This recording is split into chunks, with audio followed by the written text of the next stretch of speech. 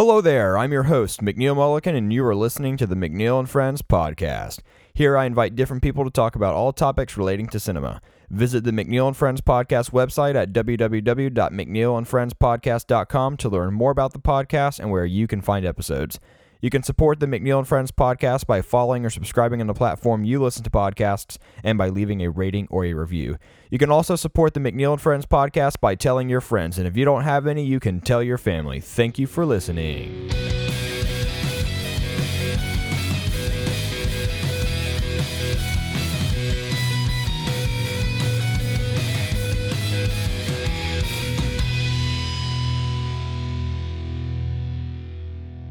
What's up, everybody? Welcome back to another episode of Season 5 of the McNeil and Friends podcast. Today, I'm joined by my friend Kurt Morrison, the host of the Top 5 Film Dive podcast, for a Valentine's movie draft. How's it going, dude? Good, my friend. How you doing? Great to be back. Yeah, man. I'm glad to have you back. I'm excited about this. Me too, buddy. We've done some similar episodes to this on your show with the Christmas draft, and I think you've done some in this similar format before on your show. So I thought this would be fun, and I guess I don't know what your plans are for Valentine's Day, but as a single dude, this is what I'm most excited about for the holiday. Love is I guess in the you air, have something McNeil. you're probably looking forward to more. Being tired on Valentine's Day from staying up too late to watch the Super Bowl on the Sunday. Because let's be honest, it'll probably end at like 11:45, and I'll be miserable for all of Valentine's Day, more than I normally am. Cheers, everyone. So, Yeah, well, I'm not a sports guy, so that I'm not going to be watching the Super Bowl because I couldn't care less about football. fair. This year is one of the few years where I'm not really invested. It's odd. I'll tune in. I want to see what's going on at the halftime show, but more importantly, I'm just excited to see if Cincinnati gets their first title. So we'll see what happens. But anyways, back to the... Okay. Well, I guess before we get started with like the actual draft, what are your thoughts on romance movies? Overrated, underrated, or is there a specific type you like? What are your overall thoughts? Ooh, good question to start with. I am a sucker. I am a big romance movie fan. Two of probably my top 15 favorite movies of all time are, I'll say, rom-com / like romantic dramas. One of them you know very well of. I've already discussed on the show here. And another one's kind of one out of left field that I absolutely adore. Again, I'll get to it later. But yeah, I think that it has kind of a what word am I looking for here? Romantic comedies and romantic movies in general kind of have like a help me. I don't know what I'm looking for here. My God. Reputation. Jesus Christ. Okay. God, the caffeine hasn't hit. They have a reputation, folks. By the way, today's episode is brought to you by Bang Energy. When God's sakes. Romantic films have a reputation of being very hoity-toity. And like, fellas, let's be all honest with each other. Like, most of us hate it when our girlfriends or wives drive us out. Drive us out to a theater to see something. But I find that like in the last couple of years, and you and I actually talked about this, and there was a piece I was dabbling into, is like the romantic comedy and just the genre itself is not, like, it hasn't been very like I shouldn't say well known. It hasn't been very successful the last couple of years. Well received, actually, very well put. It hasn't been very well received over the last couple of years. So like, you don't see many of them like in the movie theaters anymore. I've noticed a lot more are coming to Netflix or Prime or Netflix whatever. has a lot. A ton. And I feel like that's like the graveyard where like romantic comedies go when they've been turned down by the studio system. So, but some are good, some are bad. I mean, the last couple, and even some on my list here, were very fun, memorable theatrical experiences for me. Like very memorable theatrical experiences. So yeah, I'm excited, man. There's one coming out this weekend. I'm not going to watch it. I might be Marry Me? Is that what you're talking about? Marry Me? Yep. And I mean, wow. Owen Wilson. Wow. Wow. You're way better than I. Wow. Wow. Owen Wilson's in it. J-Lo's been promoting the hell out of it. Will I watch it by force? Probably. But yeah, it's a genre some that people I think are liking it.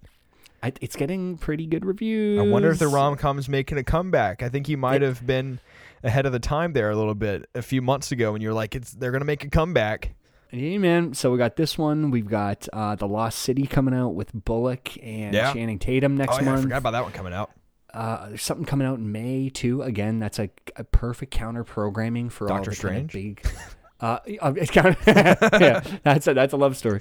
That is counter programming to like that and like the Jurassic Worlds and so on and so forth. So yeah, we'll see what happens.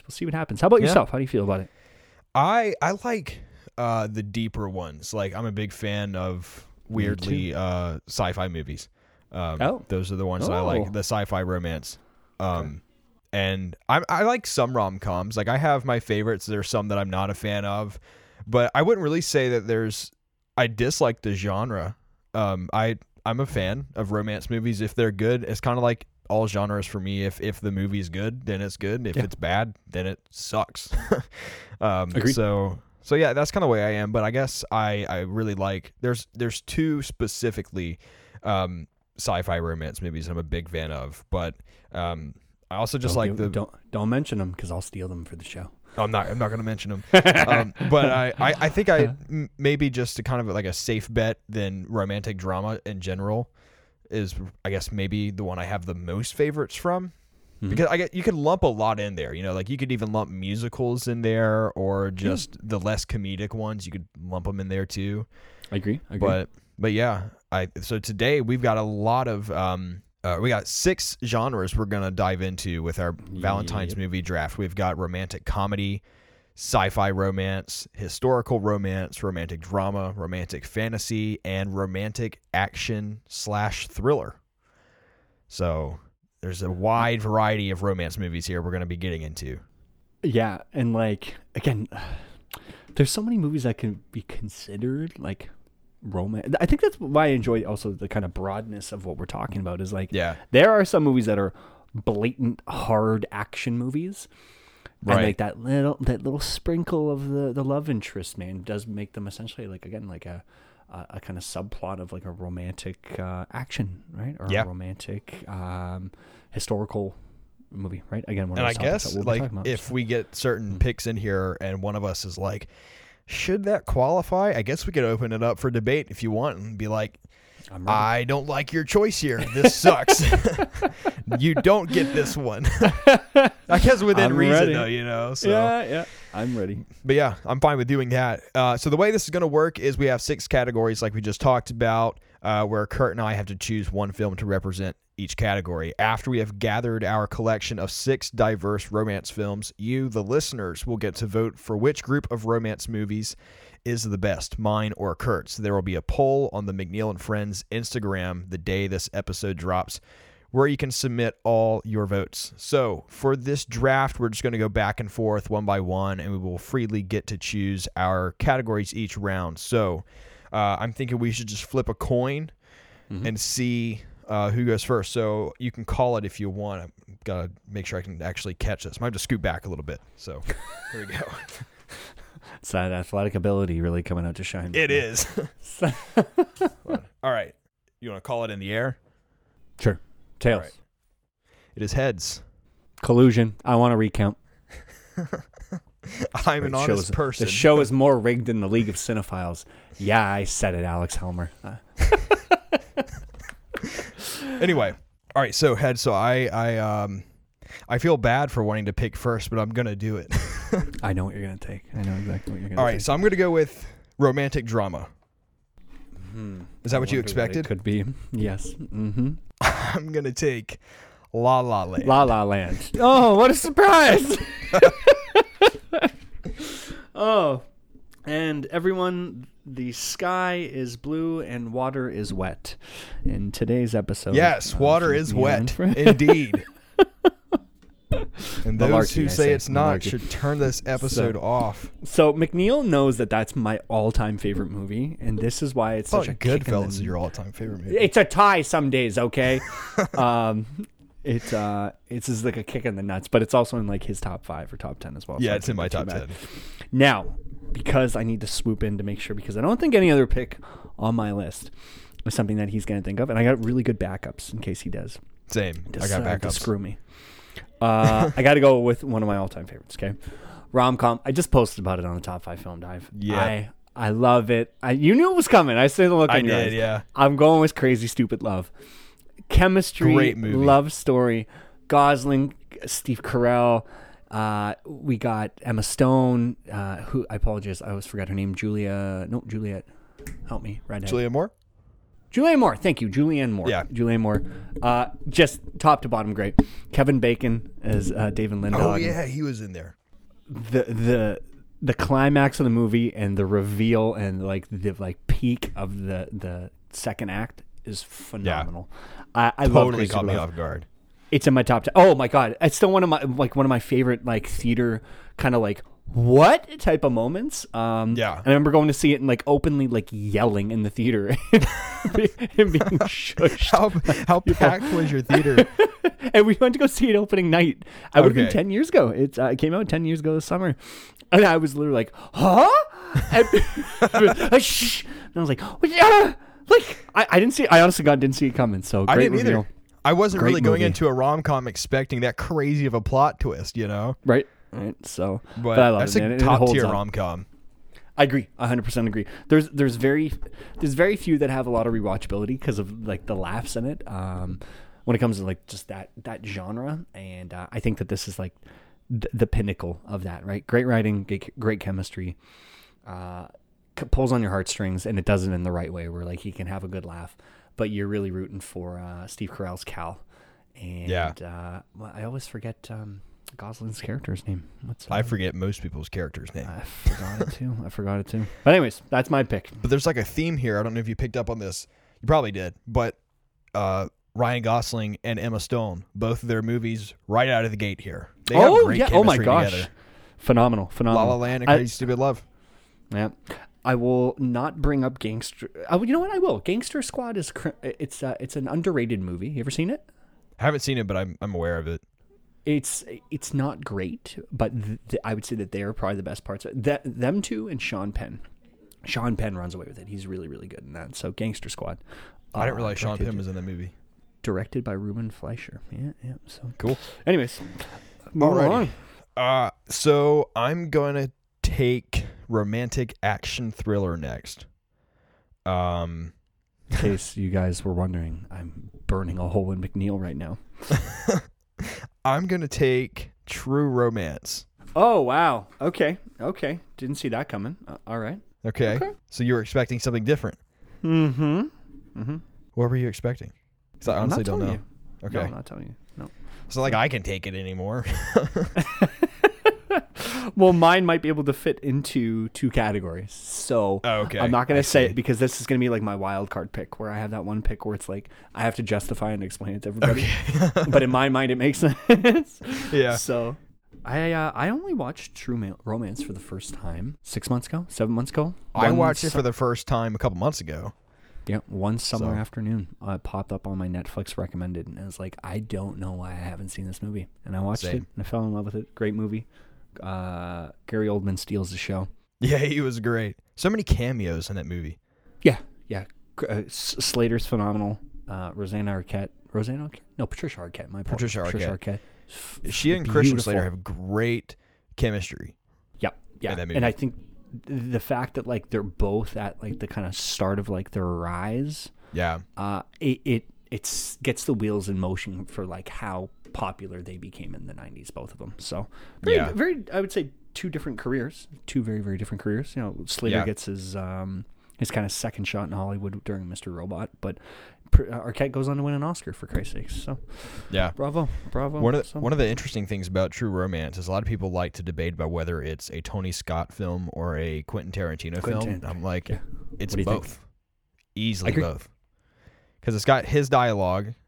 Yeah. And Tony Scott's action. Yeah. And Tony Scott's direction, too. Doesn't have Tarantino action. No. And Tarantino's not great at action, though. Tarantino's not Tarantino has the slow build style action, while both Scott brothers, Ridley and Tony. Well, Tony when he was alive.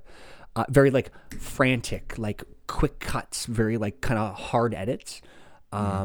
Like, for example, you look like an action scene like in Gladiator in the first 10 minutes there in Germania compared to something like in True Romance when Christian Slater's character breaks into the house and it's like fast paced, a lot of camera cuts, like guns going off, blood everywhere, people yelling and screaming. Like it's that Tony Scott style action. Yeah. That, and I don't know why I hadn't watched it. I'd never seen it, but great movie. Great pick as well. It's so different from like, it's got his action style that but it's so different from his other movies that he's done, like Man on Fire, which was like a very cliche early 2000s style with all the editing that you're referring to, where it's just like boom, boom, boom everywhere, even like words thrown up on the screen. Are when you Denzel talks. Saying something bad about Man on Fire? No, right Man on Fire is a great movie, but I'm just saying it feels like an early 2000s movie. You know, Enemy of the State kind of the same way. Yeah. But then he's got like Top Gun in the 80s. So True Romance to me is like an outlier for Tony Scott, but it still has his action. But I think it's the outlier because it has the Tarantino dialogue, you know. Agreed. So. Actually, that's very well said. It's like the movie in Scott's filmography that people like, but it's not nowhere near as popular as again the Top Guns or what else has he done? My God, I'm having a brain fart today. Man on Fire, Enemy of the State, Unstoppable, Deja Vu. Yeah, a lot of Denzel stuff there. So we're missing something from the 90s. But anyways, we are missing something. So, but something big from the 90s. Never. Yeah. Moving on. So, guys, I am a hopeless romantic at heart, and this pick goes out to all my ladies listening, all my ladies. Okay, and I don't care what you say. But Gosling, he just gets to the core of me. It's the good Canadian boy in him. All right, so he grew up 25 minutes away from where I live. Maybe it's that. Wow. Maybe we just share a bond. Maybe we drank from the same well as young boys. My pick's The Notebook, man. I don't care what anybody says. The Notebook. All right. Will always. I see you crossing something off. Yeah, I see something. No, I'm writing down your picks so I remember them. Okay. The Notebook is still, I think, the greatest romance movie of the 20th century. I say that firmly, and I wholeheartedly will argue my case. I think that it holds up. I think that the chemistry between McAdams, and Gosling is just infectious to watch. Yeah, and undeniable. And yeah, I think that, again, when it's like, when a discussion across anybody, whether it's a big film fan like you or I, or if it's somebody who is kind of, they'll tune in, they'll watch a movie once every 6 months.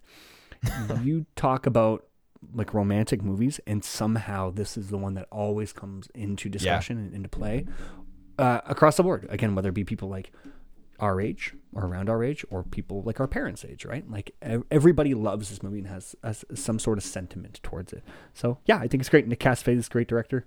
Hasn't done much since, and that's okay, because I think this was a home run swing for the genre. So, I think you forgot we're not the same age. No, but I mean, like, there's about like a 10-year age gap. But like, when I say, let's say Gen Z to Gen Y, right? Like, yeah. Again, people your age and girls your age, and it just, again, anybody who's a film watcher your age, we all know has seen this movie. Exactly, right? So, anyways, the cool thing about The Notebook is that was one of not the first, but it was one of the first Nicholas Sparks stories brought to the screen. Nicholas Sparks. And yes. Nicholas Sparks lived in my hometown. That's where he's from.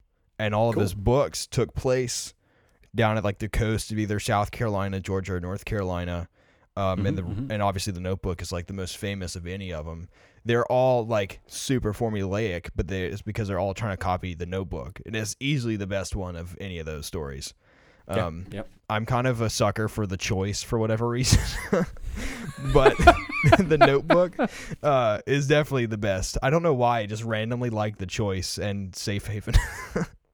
Oh, we talked about Safe Haven a couple months back on the show. I don't even remember how we got on the topic. I think you were discussing with me. Yeah, we talked about Safe Haven. Okay. Safe Haven was filmed close to your house, wasn't it? I mean, not super close, but I guess in the grand scheme of geography of the planet, then yes. It's It's about a and that's all that's important here on the McNeil and Friends podcast. It's about a 4 or 5 hour drive. I'm upstate South Carolina, and so Safe Haven was filmed at the coast of North Carolina, and that's about a 4.5 hour drive from where I am. The Notebook was actually, some of it was in Charleston, some of it like I've seen the locations of, and I could get there in like 3 hours. But Nicholas Sparks used to live in a neighborhood that's like 15 minutes away from me. Cool. I know those movies get a lot of like hate from critics just because they're so sappy, but The Notebook, it's a great movie, I think. Thank you. That's why I'm with it. I applaud your choice. Thank you, sir. Thank you. So I stick by it. So I own it on Blu-ray, for Christ's sakes. It's one of the few that I still have. So Nicholas Sparks. And I got to give a shout out to my friend Will, who's a massive fan of The Notebook. And there was one weekend where he was like, "Have you seen The Notebook?" And I was like, "No." And I hadn't. And this was like maybe 4 years ago, 3-4 years ago. And he was like, "Well, we got to watch it." And I was like, Will okay. Gets it. And so we watched it, and he was like crying at the end. And then we hung out with a friend 2 days later. It might have been the next day. And she said she had never seen The Notebook. He was like, "Well, we're changing that now." So we watched The Notebook twice in the same weekend. Man, Will's just out there slinging that Blu-ray as if it's a drug, man. You haven't seen The Notebook? What's up? Take a seat on my couch, girl. Let's go. You're going to feel all the feelings. Will, I applaud you, sir. I think you've been on the show, and... he actually never has. He's never been on the show? Never has, no. Well, I need to have get him on the show. You know, point. I'm going to... Give me Will's contact information. Him and I are going to do a deep dive on The Notebook, and we're going to do a commentary and watch it minute by minute together. So... Live stream commentary on The Notebook. What's your next pick? All right, next pick. I'm going to go with historical romance. And I'm really torn on this one. I don't exactly know. Like, I know which one I want to go with, but there's some that's like, I really want to pick this oddball, but I'm not going to because it won't get me wins. But I am going to go with my favorite historical romance movie. That is Titanic. Hey, man. Titanic is a great movie, and I don't care what anybody says. I agree. As hell. It is a phenomenal watch. I saw it in theaters as a child. It scarred me. It is so well made, and it's such a beautiful story. I don't care what anybody says. So it's get great. into it, man. It's great. It is great. It justifiably won Best Picture. Oh my God. Wait a minute. 100. It was in contest with Good Will Hunting, right? Yes. Ooh. That's a toss-up. Dude, nah, man. But I guess for like the landmark that Titanic was that year. Exactly. I'm a Good Will Hunting stan. Like, I own that movie. I own 2 copies of that movie, but like, oh wow, it's Titanic for Christ's sakes. I got on DVD and I got on Blu-ray. Gotcha. DVD. So, but no, like, let me put it this way. Actually, there was a couple of movies that it was nominated against that year. Titanic had came out, let's say 98 instead of end of 97. It still sweeps, but like, does Good Will Hunting win Best Picture that year? I don't know. That's a tough decision. Continue with Titanic though, because now I'm going to check something. I mean, Titanic won so many awards. I think it was like 11 or something like that, and then it was a box office juggernaut at the time. Like, it was was the highest grossing film of all time until Avatar, which was the second or was the follow-up James Cameron movie to that, and he was like, "How can I one up myself?" Titanic is better than Avatar, but Avatar did make like a lot of money too.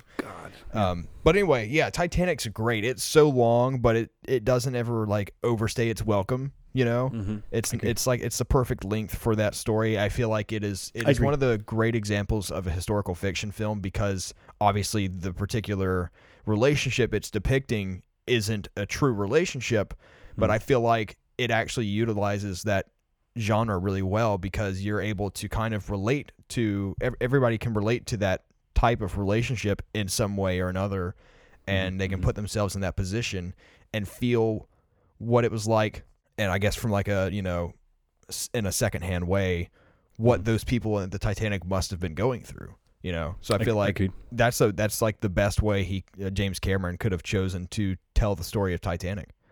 I know people like to bash on it, like you said, but I don't get it. I think, honestly, what it is a lot of people like to bash on things that are popular, and that movie was a massive hit. It's the ultimate example of what you're saying. Like, people bash on it because of how ridiculously successful and corny at the same time that it is, but it holds up, man. Like, it's a really well It does. made I've movie. seen it like 2 or 3 times. Oh, same. I would say at least 4 or 5 times over 25 years I've watched it, but like, Yeah. it's great. It really is a phenomenally paced movie. It doesn't feel like it's 3 hours long when you rewatch it once every couple of years. So hold on. So get this. So best 1998 Oscars. So it was movies from 1997. So get 97 this. was a great year. We've got 97. So the best picture nominees. This is when they're only doing 5. Okay, we got L.A. Confidential. Great The Full Monty. Never seen L.A. Confidential. The Full Monty. You would love it. Good Will Hunting.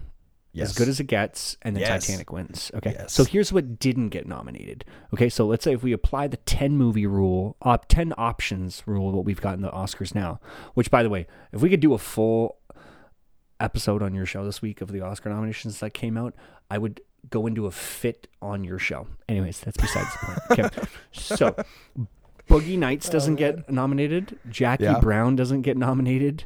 Contact doesn't get nominated. Phenomenal movie. Very successful, by the way. So adjusted for inflation is like $200 million. What else here? We got a lot. Contact's totally gone under the radar. I love that movie, though. I know, man. I know. What else here? The Face Off with John Travolta and Nicolas Cage. I mean, granted, it should have been nominated for Best Picture, but that's just my personal opinion. Air Force One. Hey, as far as I'm concerned, Harrison Ford is the president. Get off my plane. That was my Harrison Ford impression. Thanks for tuning in this episode. That was a great one. Thank you, buddy. Thank you. So, yeah, anyways, a lot of good movies. Gattaca was 97. The Game. Home Alone 3.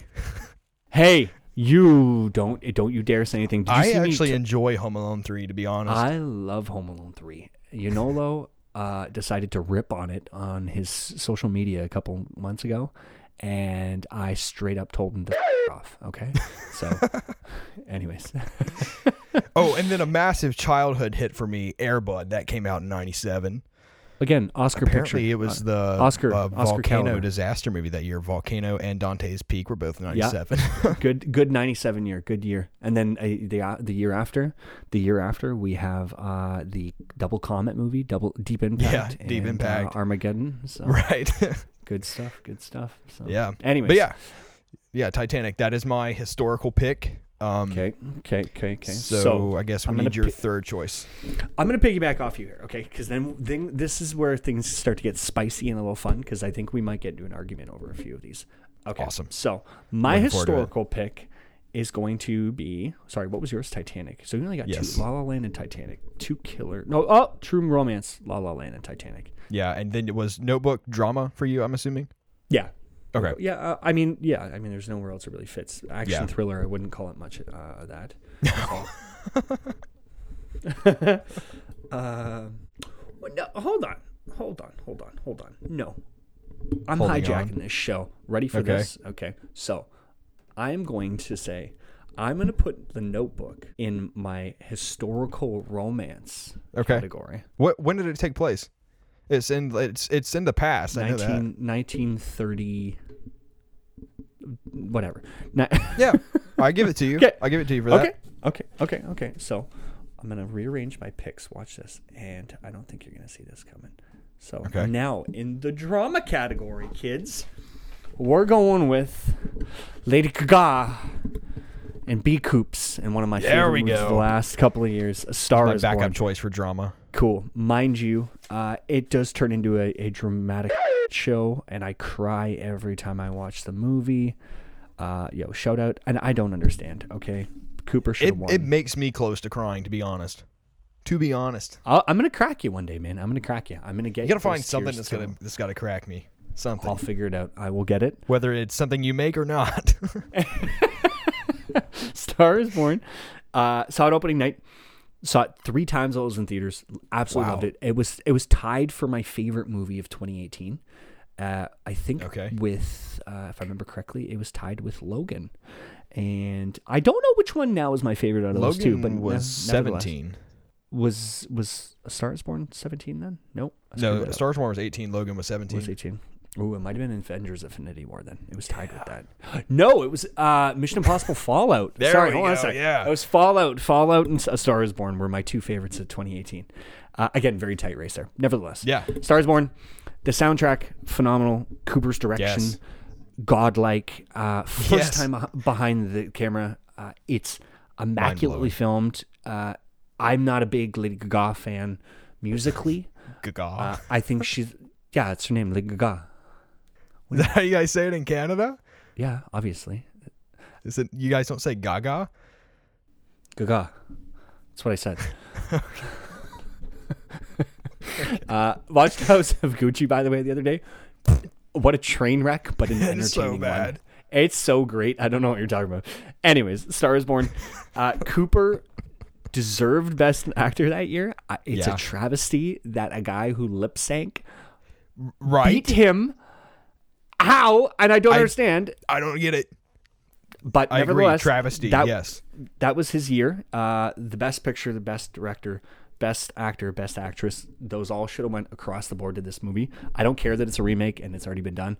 It was a new play on a great story. And brought its own flavor. Yeah, and it's still, like I said, probably one of my favorite movies the last decade.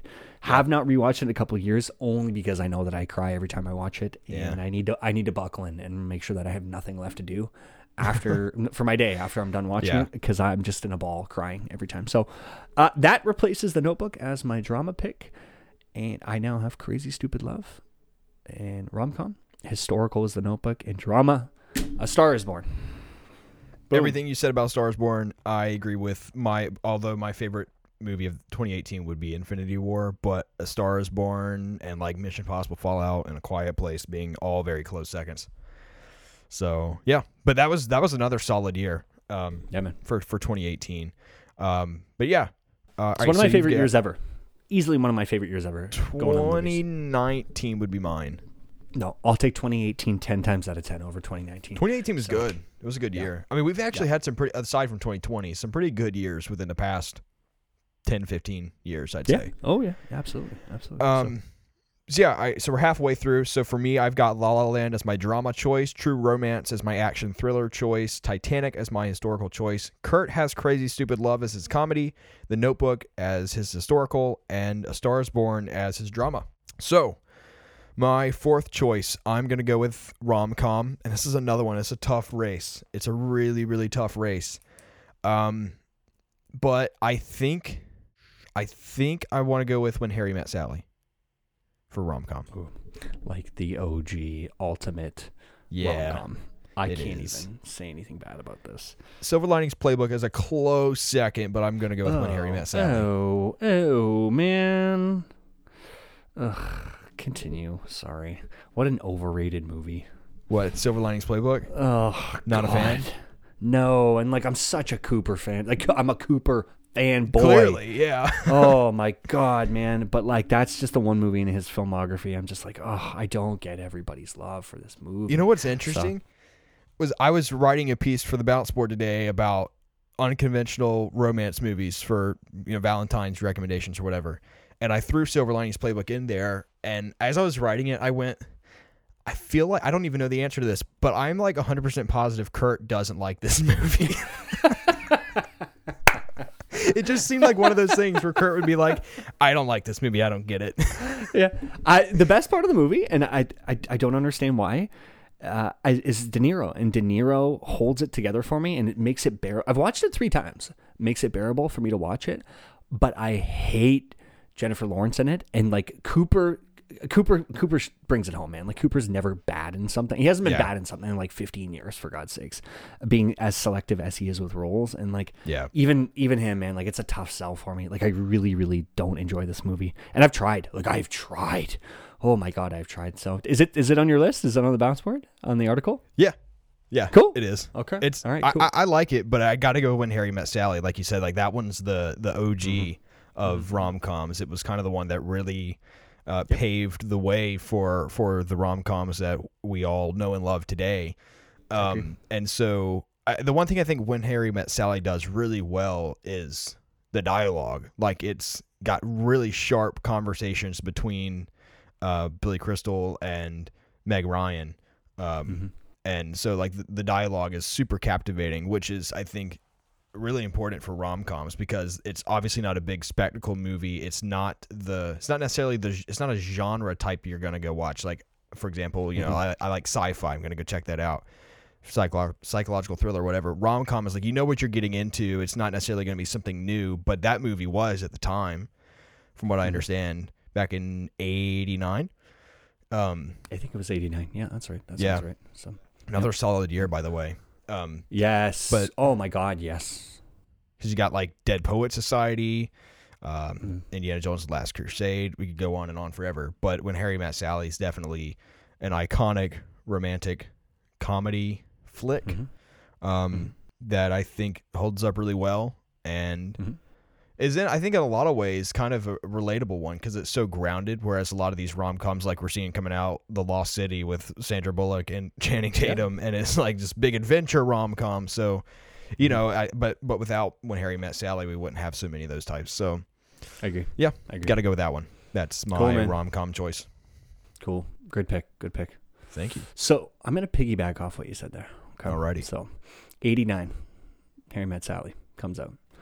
Commercial and critical success. Okay. Yep. Time passes and a wonderful romantic fantasy comes out. Pretty Woman, starring Julia Roberts and Richard Gere. You can make the faces all you want, McNeil, and here's why I'm going to argue with you.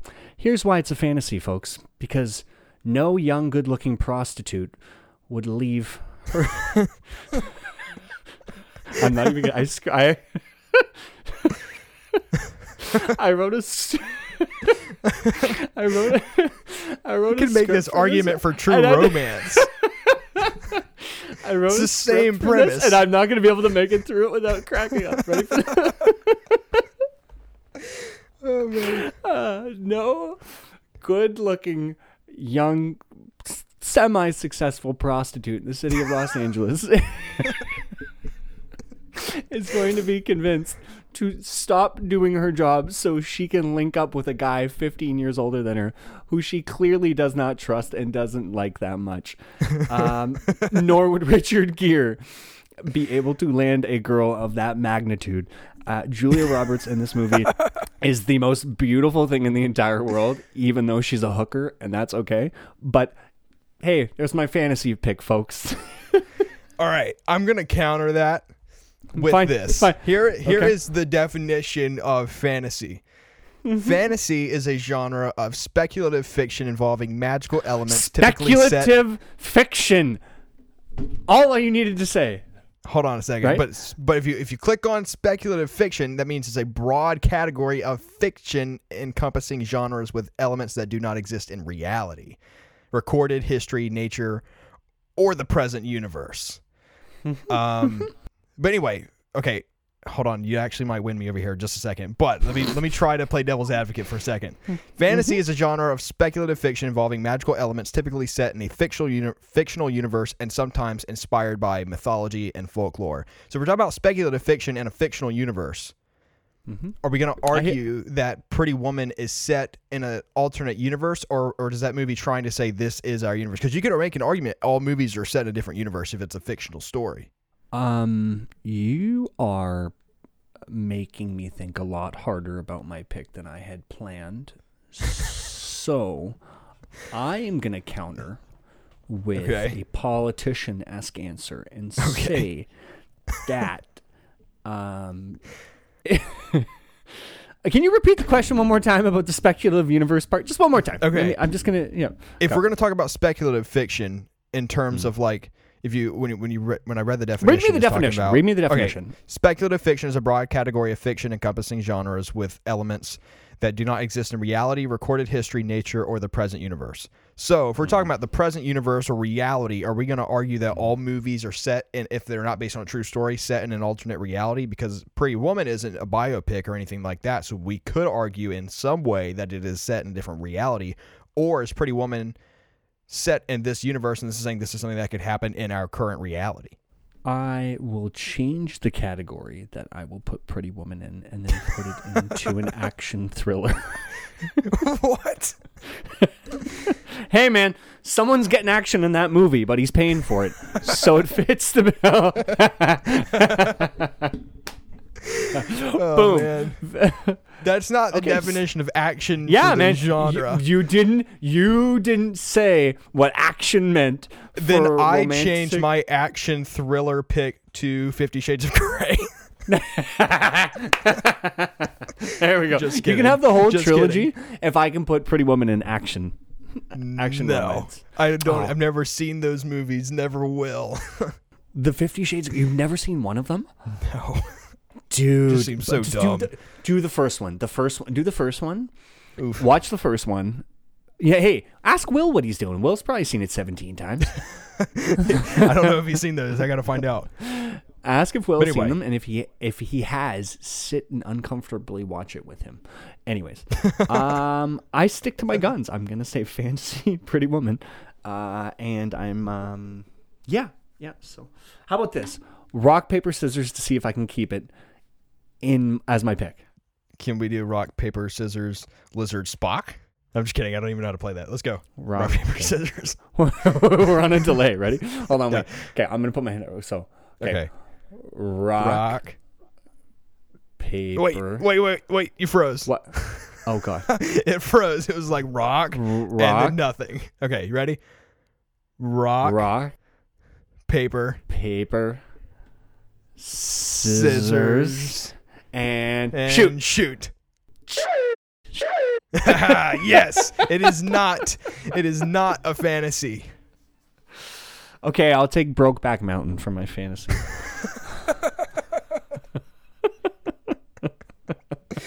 Oh man.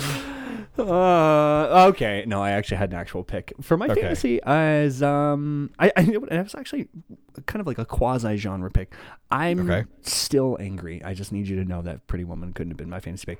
Curious Case of Benjamin Button. Does that fit the bill? Yes. That's one of my options. Yeah. Okay, Benjamin Button.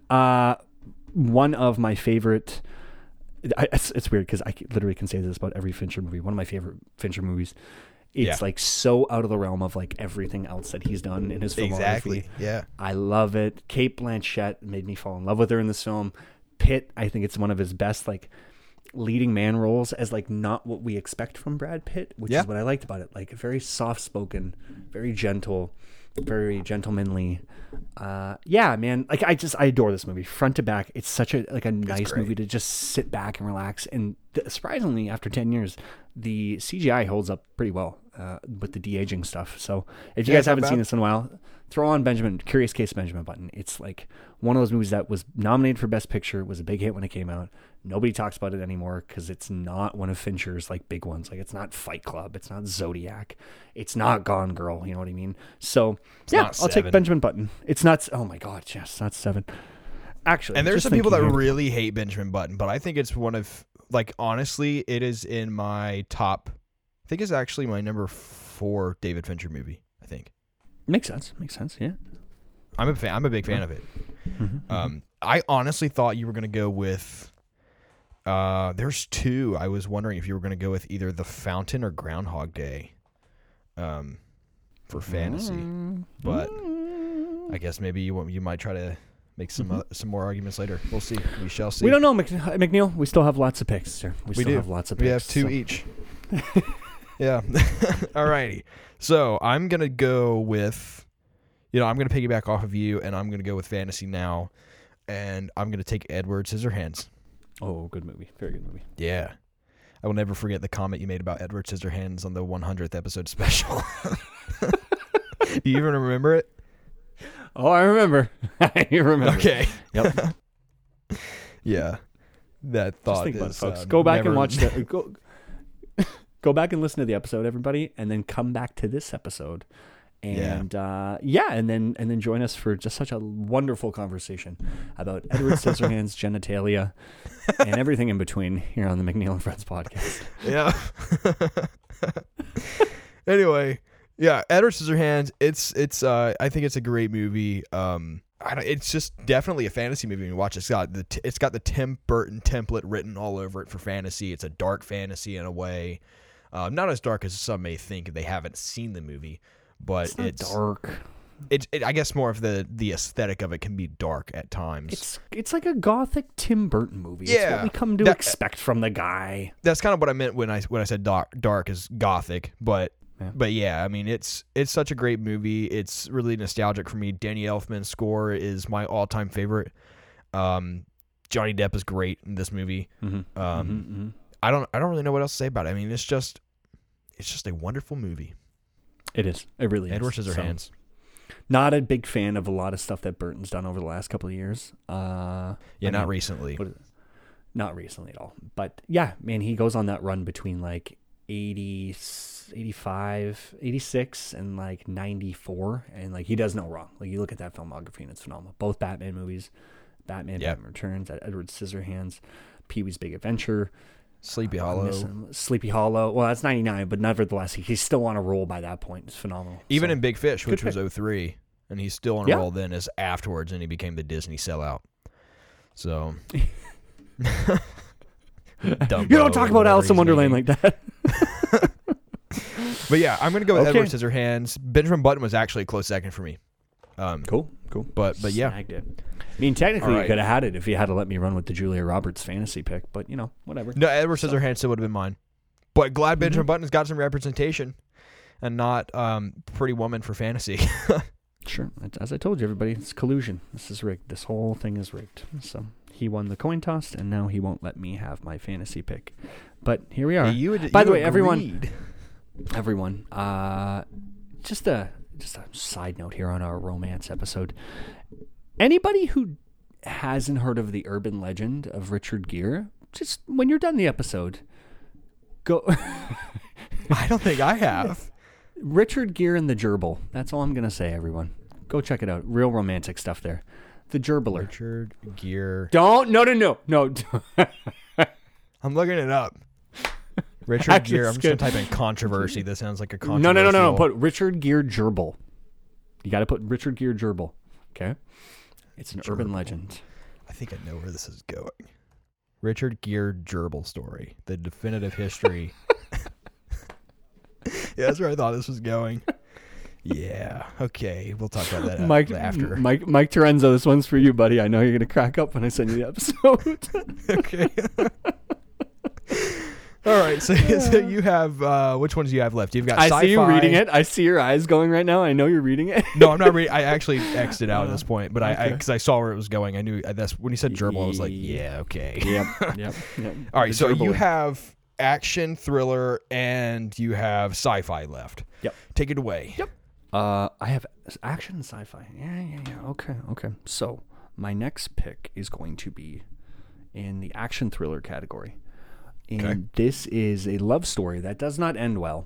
But nevertheless, it's about a man who loves a woman. Seven, starring Brad Pitt, Kevin Spacey, and Gwyneth Paltrow. What? It's not a romance movie. That is not.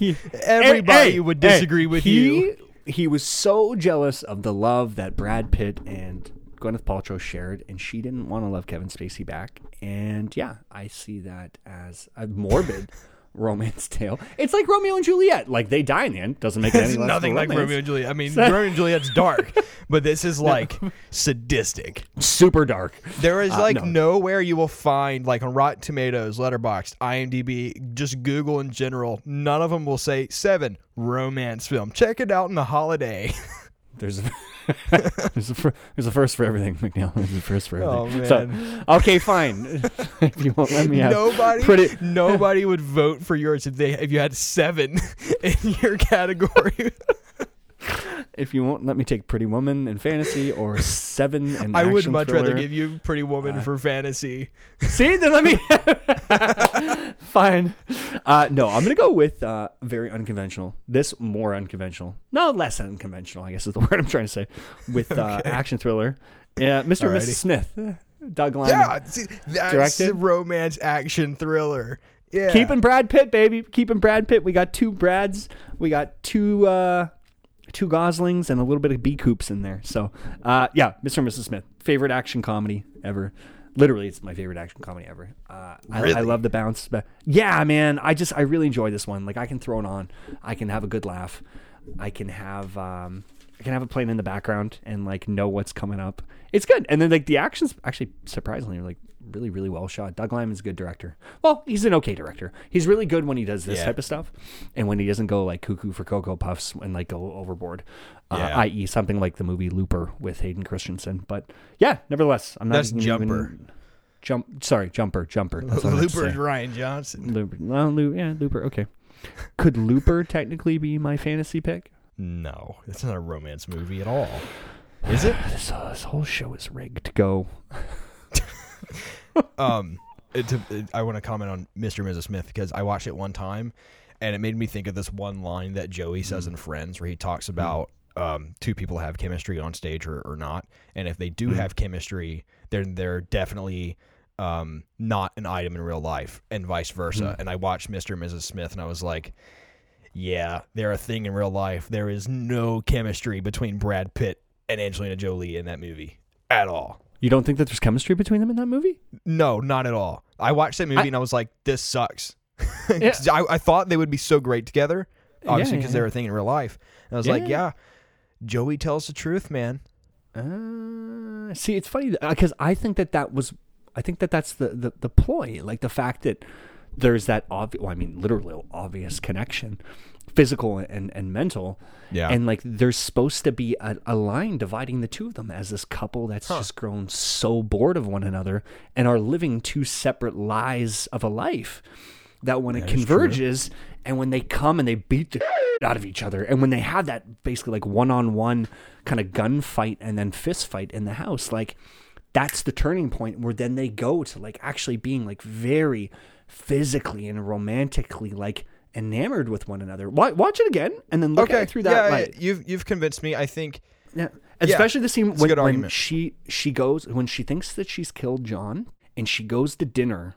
She's convinced that she's killed John, and she goes to dinner by herself in this really, really posh restaurant, and he shows up and she's got tears running down her face and she's polishing off a bottle of champagne. And while they're dancing, she slips a grenade into his suit jacket. Great stuff. Like just that's where you can see like oh man, like there is just like a lock between these 2. So check it out. Mr. I'll have to see it again then. Yep. So I have fond memories going to see that in theaters. So your argument with 7 and like, see, if I say this, then maybe he'll give me Pretty Woman. It reminds me of the little kid that's like, Mommy, can I have ice cream? Yep. And then keeps asking for ice cream. She's like, no. And he's like, what about a candy bar? Okay, fine. That's kind of what that reminded me of. I'm 10 steps ahead of you, McNeil, mentally and in this draft. So I had to make you think about giving me Pretty Woman for my thing because I positioned 7. But I was never going to give it to you. No, man, but it's fine. It's fine. I'm not coming back on the show for like 6 months. We both need to somehow get on the Cinema Wars on League of Cinephiles. We need to get on there at the same time. I would love to do that. That would be my god, hilarious. You and I and like somebody like Nikita, who was just in the one I think last week. A few of us, Alex Helmer, make it happen. Yeah, you punk. I'm sorry, Alex. I really like you. I just can't shut it off. I'm sorry. You're such a nice dude. League of Cinephiles, everybody, check it out, please. McNeil and I are part of it. I adore Alex Helmer, nicest guy in the world. So, all right. So it looks like we have come down to our final picks here, and we are both left with sci-fi. Ooh. I am going to take a movie that I know Kurt doesn't like, and one that I absolutely love, and that is Her. Ugh, have it. Ugh. My backup is one you don't even like either, so I was safe in this round. Can I hear what it is? I want now. I know one. I want Eternal Sunshine of the Spotless Mind. Oh, take them both. I'll give you both picks. Go ahead. Actually, I have an idea. I'll give you both. No. Take them both. No, take them both. Take them both. Because then mine's going to be a 1-2 punch, and that's not even like me screwing around like I have in the last 2 picks. You take 2, and I get 2 for my sci-fi. I need to hear your thing first. Okay, do you want me to go? Yeah. Okay. So, ladies and gentlemen, I have this written down, and it was my last second pick right before we went on air. Case in point, Mark Webb makes 500 Days of Summer. He's a hot commodity in Hollywood. Then gets picked up by Sony Pictures and makes The Amazing Spider-Man 1 and 2. Fundamentally, it is a superhero movie, but at its core, it is a sci-fi movie with elements and edges of romance between Peter Parker and Gwen Stacy. And at that second movie, that last 15 minutes, if you don't cry, and I mean, you don't cry. I mean, I get it. You don't. Everybody else cries. But it's gut-wrenching. That last 15 minutes is gut-wrenching, and it just solidifies like the love and the romance between not only fictional Peter Parker and Gwen Stacy, but Andrew Garfield and Emma Stone at the time, who were dating in real life. Yes, that is true. Case in point. You give me Amazing Spider-Man 1 and 2 for my sci-fi romance picks, and then I'll give you Her and Eternal Sunshine, and we let the people decide. It's interesting. I'm a little tempted. They're not romance movies necessarily. Okay. But here's why I'm compelled. I was considering doing this episode for Valentine's or doing like a top 5 or top 10 best on-screen chemistry episode. And they would have been my number 1 because they are unmatched with their chemistry. Because of those two movies. I still wouldn't like, and outside the context of this episode, I wouldn't argue that they're romance movies at all because it's Spider-Man. Spider-Man's not a romance movie. But Mary Jane or Gwen Stacy is like central to the story. But it's still not like people aren't going to Spider-Man because it's a romance movie. He gets bit by a spider. It is science fiction at its core. He is a boy that gets bit by a spider. Yeah, it's science fiction, but it still doesn't mean romance. He's trying to win over the girl in the first movie, and he does when he saves her life and inadvertently kills her father. But that's besides the point. Number 2, he knows that he can't be with her, although he still loves her. So he kind of stalks her in like a weird way. Yeah. But she's still in love with him, and he's still in love with her. But he made a promise to her father on the man's deathbed. By the way, heavy spoilers, anybody who hasn't seen these movies. Very heavy. I basically just chronicled the first, the first movie and then most of the second But one. who hasn't seen it, I'd be surprised. Actually, I got in a lot of shit yesterday when I posted a clip from No Way Home, and someone was like, "Oh my God, there's 3 Spider-Mans," and I was like, "It's been out for 2 months. Where have you not? Do you live under a rock?" Literally, I had to say that to that person. She's like, "You should take that down." I was like, go get out of your house. Maybe go on social media and look at whatever it's saying. Yeah, it's anyway, everywhere. sorry, I'm very besides the point. Point is that the romance side of it, I think, is the one, because the villains, they definitely don't in the second movie. How about this then? Just give me the second movie. No, I'll give it to you. I think I'm going to give it to you. The more I think about it, it's like the Amazing Spider movies. Good. They have the romance. Won! You said something that really made me buy into it. The romance really drives those stories, I think. Yes. Yeah. I mean, at its core, they are about Peter Parker, but at the same time, it still is really like more so than him being Spider-Man. It really is about him and Gwen. Exactly. So, yeah, I'll give it to you, and then I'll take. You said, and I'll take my 2 sci-fi. Sure. As well. All right. So then I'll take Her and Eternal Sunshine. Sure. And you get Amazing Spider-Man Duo. Ladies and gentlemen, you heard it here first. You literally heard it on this podcast. He wouldn't let me take Pretty Woman in fantasy. Richard Gere and Julia Roberts. Then he wouldn't let me take Seven as my thriller romance Nobody pick. would. Nobody would give you that one. Malarkey. This whole episode's malarkey. And now he's just been like, oh, okay, well, I guess I'll just let him take Amazing Spider-Man and sci-fi. No, I think you actually made a compelling argument. It's less of me just finally giving in to your crap. It's I think that's actually a convincing argument that their relationship drives those 2 movies. And those are the only 2 Amazing Spider-Man movies to exist. It's like they start dating and she dies. The end. There is no Amazing Spider-Man 3 yet. Nope. Yet. It's the key word there. I told you, buddy. It's coming. Quote it better me, man. be. It better be. He's coming back, buddy. In that Morbius Venom whole universe, he's gonna pop in. I would rather that not be the case, but I'll take what I can more get. Garfield, baby. We're getting more Garfield. Yeah, I'll take what I can Everyone loves get. Andrew Garfield. I All hate of you guys, Venom. welcome back to the Garfield army. Okay, I've Yes. been here waiting for you guys for 10 years, Same. 8 years, but nevertheless, let's go. I've over our been waiting picks. for a long time as well. You and I are on the same side of the fence here, where I know. most Hey, people tell are everybody like, else. Tell everybody else who this, our two guys. Our two guys. Who's our other guy? We talked about the trailer yesterday. The Renaissance is happening, baby. Oh yeah, Zac Efron. Yeah, The Renaissance is happening. I thought you were The saying two- somebody else that agrees with us about Andrew Garfield being the best Spider-Man. No. I was like, who? No. I'm talking about like who are our two guys in their 30s who are going to have.